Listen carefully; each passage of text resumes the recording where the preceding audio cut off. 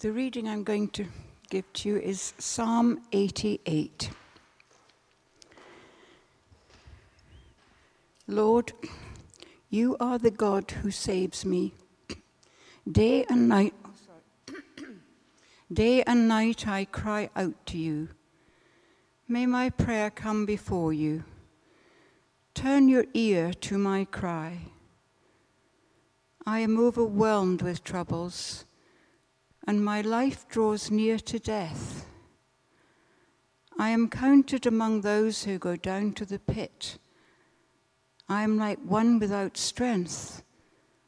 I am set apart with the dead, like the slain who lie in the grave, whom you remember no more, who are cut off from your care. You have put me in the lowest pit, in the darkest depths. Your wrath lies heavily on me. You have overwhelmed me with all your waves.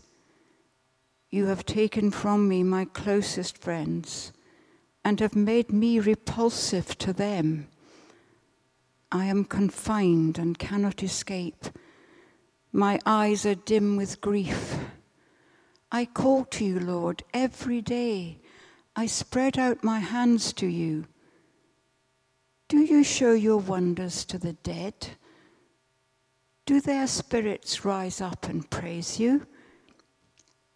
Is your love declared in the grave, your faithfulness in destruction?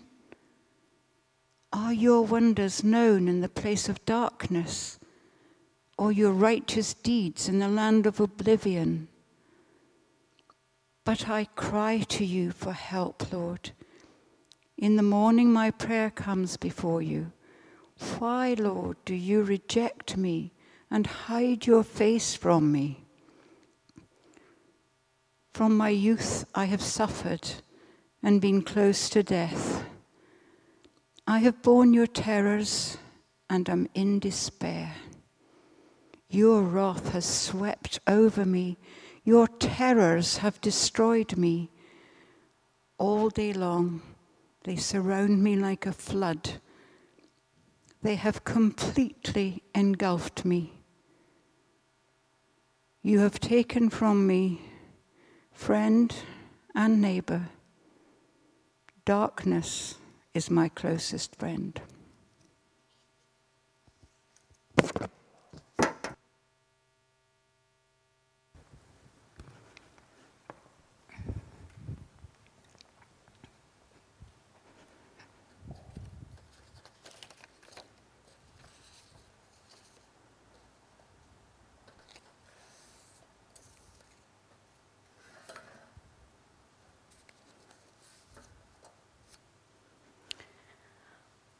I'm so thankful for that psalm, but I have to confess that when I've yelled at God, I've never been as articulate as the psalmist.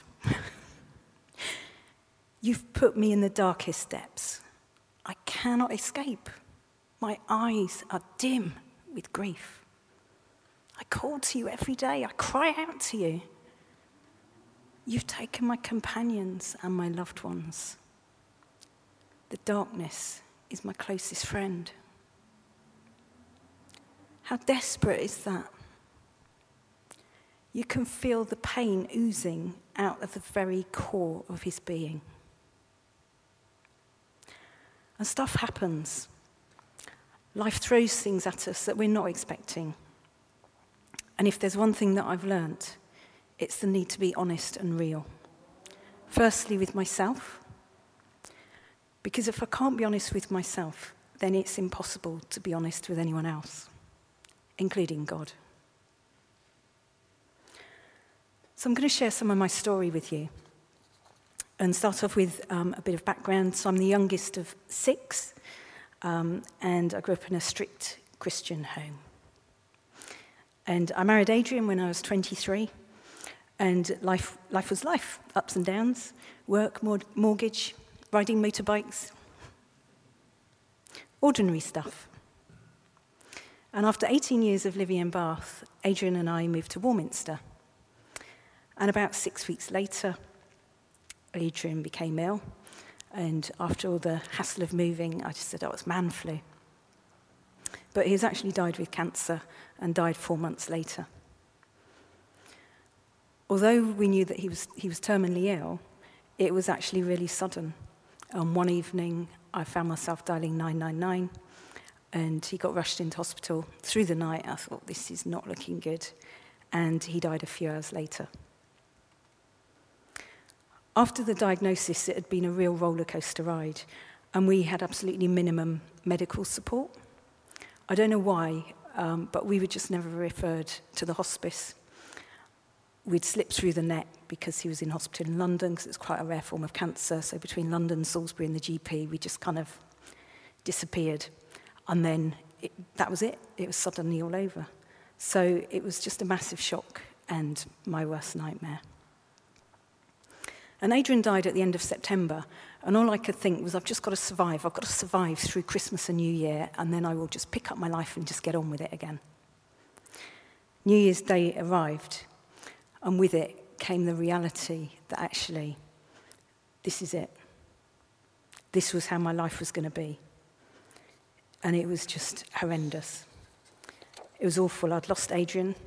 I felt like I'd lost my home as well, because we had only recently moved, and we hadn't actually put our mark on the place because he was ill so soon after we moved. I quit my job because I couldn't cope with it. Friends also found it really hard. They had their own grief. And where we knew people together, actually those friendships didn't work anymore. And they also didn't know what to do with me, and I didn't know what to do with me either. And my whole identity was just tied up with Adrian. And I had no idea who I was. But it also triggered other things going back to my childhood. I was absolutely terrified of God, having grown up in a really strict Christian upbringing. I was too scared not to believe in God. I was terrified of him, and I didn't know what he was going to throw at me next, and what demand he might make of me. And I hated myself. In some ways, I felt like I'd just got what I deserved. So in a nutshell, I felt that actually I had no life to pick up. And the days were really bad, but at night I wanted to be comatose. So I did whatever I could to make that happen. At one point, about 6 months after Adrian died, I remember someone saying that the hardest place for an artist to be is in front of a blank canvas. And when I heard that, I realised that actually my life was a blank canvas. And I was actually more scared of living than I was of dying. A concerned friend said she knew someone who could help me, and so this person contacted me and I agreed to see her. 2 years later, I moved back to Bath. I worked full-time and I was functioning. And I started coming here to church in 2012. But for 1 year, I would creep in as the service was starting, and then I'd run out as soon as it finished. I couldn't speak to anyone, and there'll be some people here who remember that. But the times that were really dark were those when I lost all hope, because I couldn't see how anything could ever change or get any better. 5 years after Adrian's death, I was desperate. I recognised in those 5 years that I'd got nowhere. In fact, I was feeling worse and worse, and it was getting darker and darker, and I was on really dodgy ground with regards to self-harm. But eventually, I'm not quite sure how I managed it, because it was really so out of character for me. But I asked for help. And I thought that someone would just say a prayer and send me away. But instead, I was told that I needed to do a journey. I was going to have to be patient, because it was going to take time.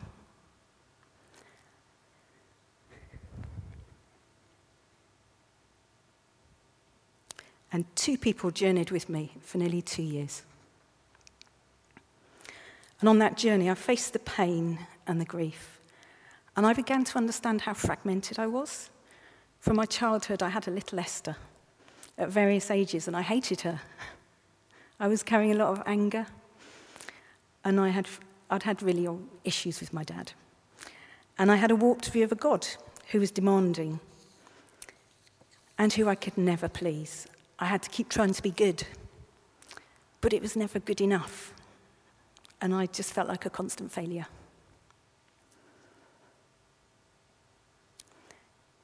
Dealing with grief is really hard work because it's not just the original significant loss. It's the losses around it, the secondary losses, the complications it brings, and the complexities that surface.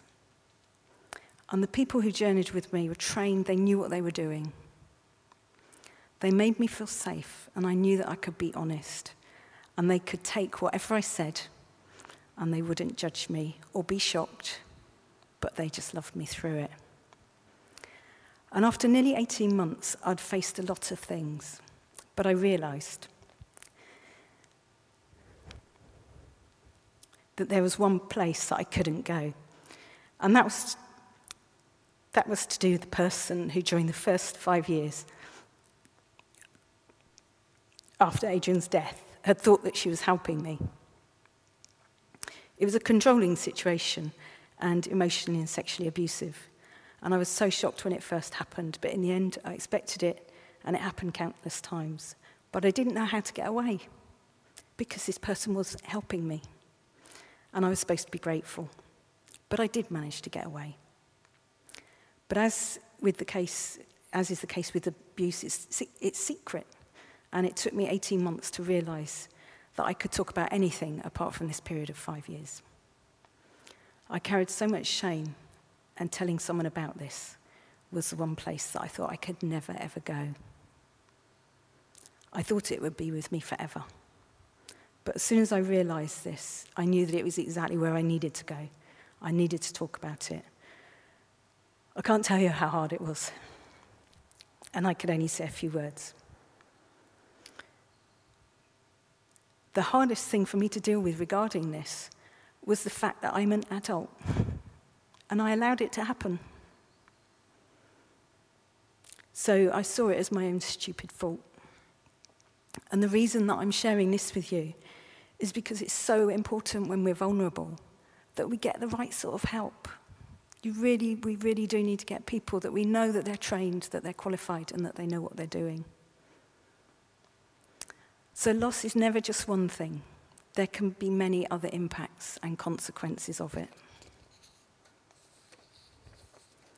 Forgiveness for this has been really hard, forgiving the person, but it was also really hard for me to forgive myself. That's another massive journey, and that particular journey isn't for this evening. So after almost 2 years of being on one type of journey, I then embarked on walking the Camino de Santiago. So when I first heard about the Camino, I just knew that I needed to do it. A few people said that it was a pilgrimage, and I didn't know what on earth they were talking about, because I thought I was just going on a long walk. But I've since come across this, and I think it's quite a good description of pilgrimage. And it's this. It says, for pilgrimage to be real, it has to be a moving experience in more than simply a physical sense. True pilgrimage is about the opening of our eyes, our ears, and our hearts, not simply about travelling. It has to do with relationships rather than destinations. It involves seeing this world as God's world and the people in it, including ourselves, as people loved by God. Pilgrimage is more about the heart than the soles of the feet.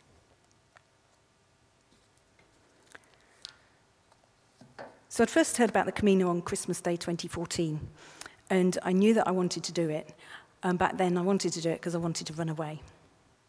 But for various reasons, it was really important for me to wait until September. When I finally arrived at the start in the foothills of the Pyrenees in southern France, I had a meltdown. I couldn't believe that I'd actually made it to the start. But then I engaged brain and realised that I had to walk 500 miles. And I had no idea how I was going to do it. I'm not going to share much about how the Camino works, finding your way, where to stay. But there's a film called The Way that some of you I know have seen. It stars Martin Sheen, and that gives a really good insight into what the Camino is like. But when you're on pilgrimage, there's something about the simplicity of the day-to-day walking life is stripped back to its bare essentials. You find something to eat, you get something to drink, you wash, you sleep, you walk. But there is purpose within all that. You're actually not just wandering aimlessly, you're walking specifically to a place. And when I was walking, I fairly quickly got into a routine of walking, eating, meeting people, doing chores, chatting. So my chores were washing. So you travel really light. I carried everything in my rucksack, so it was literally wear one, wash one. No luxuries. I did a talk recently on pilgrimage at St Mary's Bathwick to year 4s, 8-year-olds.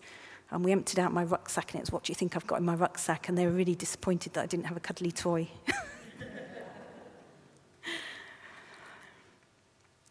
But I knew that I was on this journey for a reason.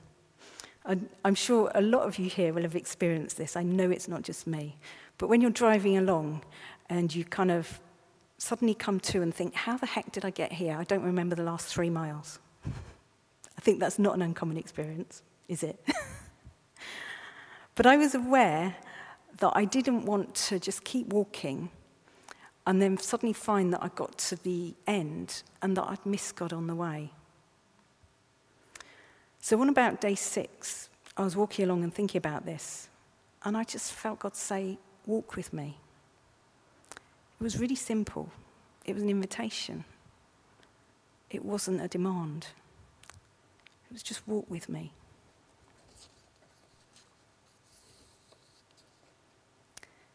But I found myself saying to God, okay, I want to do that, but I don't really know what it means or how to do it.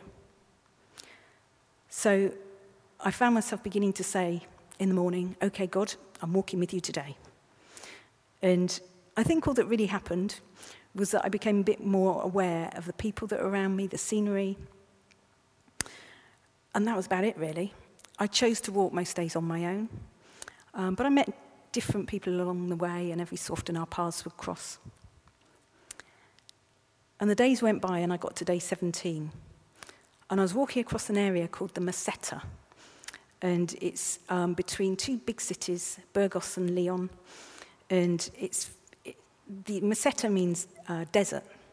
But it's actually an area which is very arable, it's flat, there's a Roman road, and it's long, it's hot, and it's boring. And when I was walking along that bit of it, I was really angry. A lot of my anger came out. And so I started throwing stones. I made sure that there was no one around, but I was just throwing stones as hard and as fast as I could.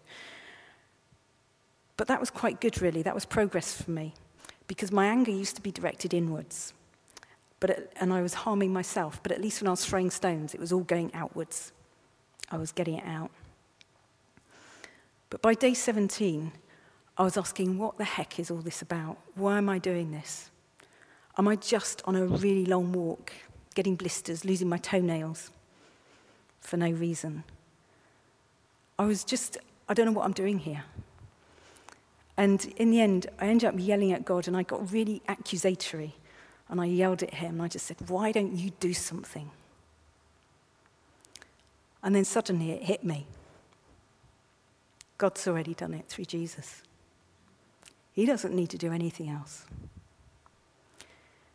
And I'd heard this so many times before. I grew up with it all my life. I never got it. But in that instance, suddenly, I just knew that it was true.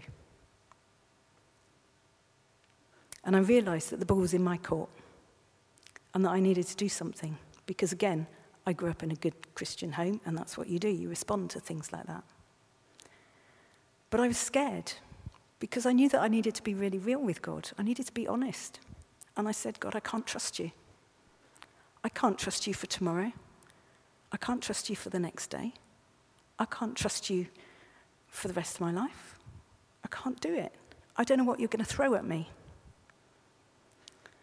But in going through that and saying that, I realized what I could do. And I just said, okay, God, I just trust you for today. I'll just do one day. And so I kept walking.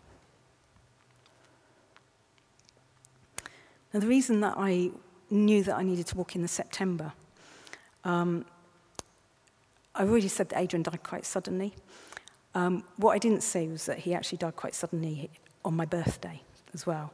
And that was a day that I hated and I really struggled with. My family forgot my first birthday, and it was just a joke. And, you know, I could cope with it so long, but then as I got older, I was just like, I'm fed up with this. This just isn't funny anymore. And so on my birthday, Adrian and I were always away. I was always completely away from everyone. And, you know, yeah, we were together and, you know, we celebrated, but that was it. I just kept myself away from everyone else. But then suddenly, when he died, the spotlight was on me, and it was on that day that I hated. And so that was why I knew that I needed to do it in September, because I just needed to be away. I tried, over the years since he'd died, I tried so many different things to get through that day, and every year I just found it a complete nightmare. So a week after I'm throwing stones and I tell God I'm going to trust him just for one day at a time, it's the day before the anniversary of when he died, and therefore my birthday. And the day before, I had a real nightmare day. I was putting my walking boots on in the morning, and a lady came up to me and she said, "Are you walking on your own?" And I said, "Yeah." And she said, "Do you like walking on your own?" And I said, "Yeah." She said, "Can I walk with you?" And I said, "Okay." And usually when you walk with people on the Camino, you know, you walk for a bit and then you go separate ways. Somehow we were together all day, and she just drove me bonkers. She's called Barbara, Bonkers Barbara. And it was just awful. And by the time I found somewhere to stay that night, I was really stressed. I'd absolutely had it with her, and I was really, it's like, it's that day tomorrow. It's that day. And when I arrived at when I found somewhere to stay, the lady that was running the hostel, she, for some reason, got chatting to me, and I didn't really talk, as you can guess. But I ended up telling her about this day tomorrow, the next day. And I said to her, I do not do my birthday. A bit later on, there was probably about 20 of us sat round having a communal meal. And there was all sorts of different languages being spoken because it's the Camino. And on that particular meal, I hadn't particularly started talking to anyone. I'd had it all day, and I didn't want to talk to anyone. But suddenly, in walks this lady's partner with a birthday cake and a candle. It's Esther's birthday. And everyone was just like, "Oh, that's fantastic. Isn't that wonderful? What a great place to spend your birthday." And I was just like, "Sorry, it's not." And I survived about 5 minutes, and I just had to get out. I could not handle that. And so I walked up. We were quite high up, and I walked right up higher, and I just sat down and I watched the sunset, and I sobbed and sobbed and sobbed. And I was so embarrassed. I couldn't go back down again. I waited till it was really dark. I was absolutely frozen, and I just kind of crept in and went in and found my sleeping bag. The next day, I got up really early, and I walked out, and I walked off the path. I walked way off the path, and I sat down, and I watched the sunrise, and I sobbed and sobbed and sobbed. And suddenly, I heard a voice behind me, and I turned round, and it was a guy that we'd nicknamed Jesus, because he looked like Jesus. He said to me, "Are you all right?" I said, yeah, I'm fine. And I stood up and I started shoving stuff in my rucksack. I just thought, I've got to tell him. So I turned back and I said, "Actually, 7 years ago today, my husband died, and it's my birthday." I turned back and I carried on shoving stuff in my rucksack. I thought, you idiot, why did you tell him? And the next minute, he was just there. And he just said, "I'm so sorry." And he just gave me the biggest hug. And I sobbed and sobbed and sobbed.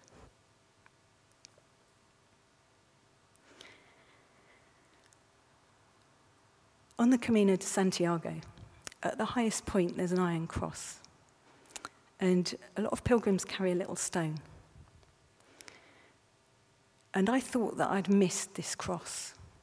And about 2 days before, I realised that I was going to be there on this day. And this cross was about 3 kilometres further on from my hug with Jesus. And as I was walking towards it, I was thinking, what is my stone about? What does this mean? I thought it was going to be something to do with Adrian. I thought it'd be something to do with my dad. But as I was walking towards that cross, I realised it was about me. And I needed to lay myself down. And as I was walking towards that cross, I just had a conversation with God. I just said, I do trust you. I do trust you. Not just for today, but I trust you for tomorrow. I give up. I'm not fighting anymore.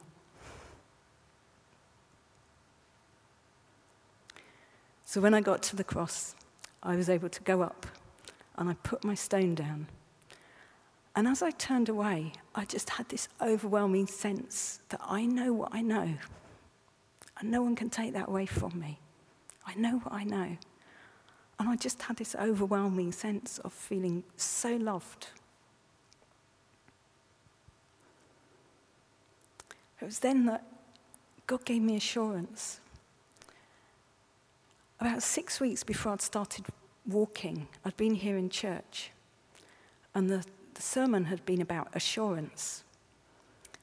And at the end of the talk, I was just sat there. I couldn't move, because just for a change, I was really angry. And someone came and sat by me, and I said, I want this. I want this assurance, and God won't give it to me. And they said to me, it's like you're sat in a room and you want to open the door, but you don't actually know who's going to come in. And I wanted God to give me assurance, and then I was going to trust him. But I realised it was the other way around. I trusted him, and then he gave me assurance.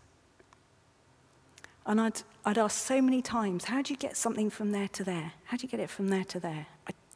And I was told all the time, it's about trust, it's about surrender. I was like, but I thought I'd done that, I'm trying. But actually, on Camino, it happened.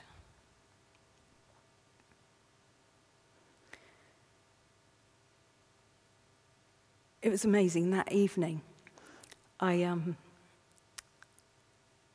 didn't particularly talk to a huge number of people when I was walking, but there were 2 Scottish couples and then a couple of another 2 English friends that I kept bumping into. And I had thought, if I'm anywhere on my birthday, then I would really like to be with them. And I decided that I was going to head for quite a big town. But instead, I was exhausted after not walking very far, and I decided that I was going to stop at a village. And I was just on the outskirts of this village, and I had a text from Alicia, one of the girls, and she just messaged me, and she just said, oh, we're in this village, and we're staying at this hostel. If you want to come and join us, why don't you come? And it was the exact village that I was just walking into. And I walked in to the hostel, and there was Andy and Alicia, and the 2 other couples. And it just felt like just such a gift and just such kindness that I had no idea, and they had no idea either, but we were all there. And usually when you're walking the Camino and you have a pilgrim meal together and there's a bit of wine, and then everyone's off in bed by about 9 o'clock. And that particular evening, I told them it was my birthday. I didn't tell them anything else. But we managed to collect up all the leftover wine, and it was kind of a 1 o'clock in the morning, I think. But we were still out walking by 6:30, 7 o'clock. So by that point, I was only about 6 days away from Santiago de Compostela. And so I kept walking and eventually arrived at the end. But for me, it was all about the journey, not the destination. So that was my Camino journey, but not the end of my pilgrimage, because I still am a pilgrim on a life journey. So I arrived back a very different person to the one that started walking. But what happened on Camino didn't mean that everything was wonderful and sorted. I was still at times triggered in certain situations where I felt there was control. I still got very angry. It was hard to contain my rage at times, and I wasn't able to forgive the abuse. That did finally happen. It took me 6 years to get to that point. And having had such a breakthrough on my birthday, I thought the year after the Camino, it was going to be fine. I thought I'd be up for a party. But it wasn't. And the year after that, I still struggled with it. And some friends celebrated with me on a different day a few weeks later. But that still didn't work for me, because then I had to go through it twice. And I eventually realized what I needed to do. It was about accepting the day for what it was. It will always be the anniversary of when Adrian died, and it will always be my birthday. That's just the facts. But I realized it was about accepting the day for what it is, and I realized what I needed to do. I knew that I needed to drink champagne, any excuse, and to be with people who knew me, who knew my journey, and who I felt safe with. So it was all set up. But as the time got nearer, I just thought, I don't know if I can do it. And then I found myself reading a book by Sue Monk Kidd called When the Heart Waits. And in it, there was a little Sufi saying, when the heart weeps for what it's lost, the soul rejoices for what it's found. And I know that to be true. For me, it's about holding the two together. Yes, I still weep at times. But I can absolutely rejoice as well, because I'm so thankful and so overwhelmed by what God's done for me in my life. It was on the Camino that I experienced God. I actually experienced him. And that's what's made the difference. But the pilgrimage was 500 miles. And I had 3 experiences, but I still had to do the walking in between. So you could say for about 496 miles, nothing happened. And I think that's a bit like life, really. For much of it, we don't have, wonderful daily experiences of God. We're not floating along on a happy, fluffy cloud of spirituality. We're dealing with the day-to-day nitty-gritty of life that can be really hard, relentless, and a lot of it is a mystery. I remember as a new Christian, way back when I was young, reading Isaiah 43, when you go through the fire, you won't be burned. And I remember thinking, oh, that's all right then. And then 11 years ago, found myself yelling at God, I am burning. It was only 2 years ago that I went back to those verses, and I realized that actually I'm still here. I didn't burn up. I wasn't consumed by it.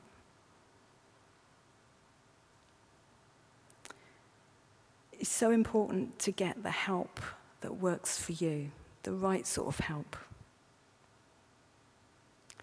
We don't leave our grief behind. Grief isn't something we just get over. It's not an illness that we can take a pill for. It's natural and it's right to grieve our losses.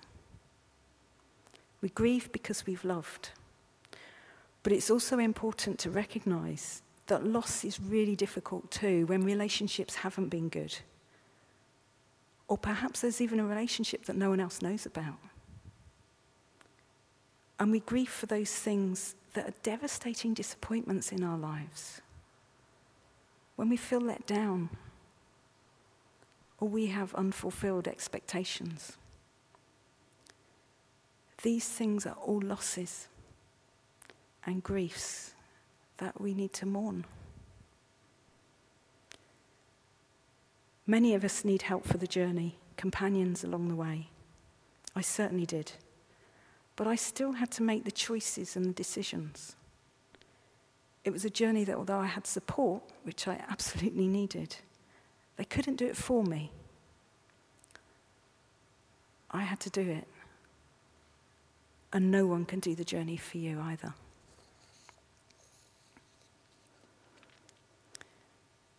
When you came in this evening, we offered you a stone.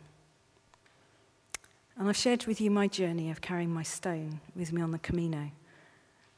And I'll never forget laying it down. 7 years later, I can still go back there and have that sense of, I know what I know.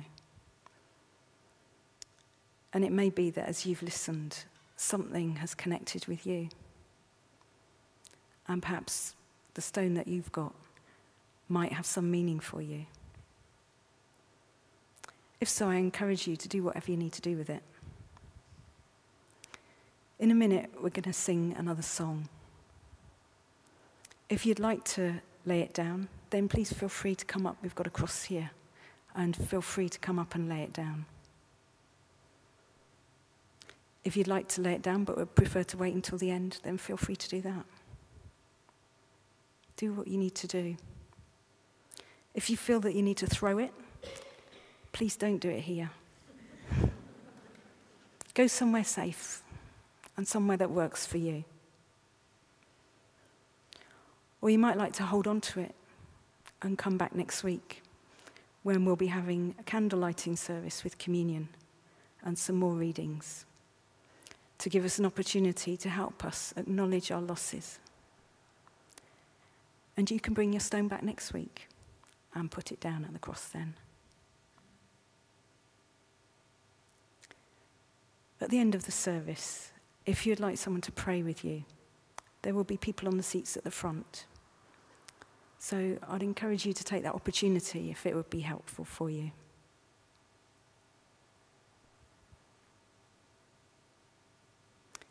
Should we just take a minute now? And then Valerie and James are just going to lead us in our last song, Sovereign Over Us.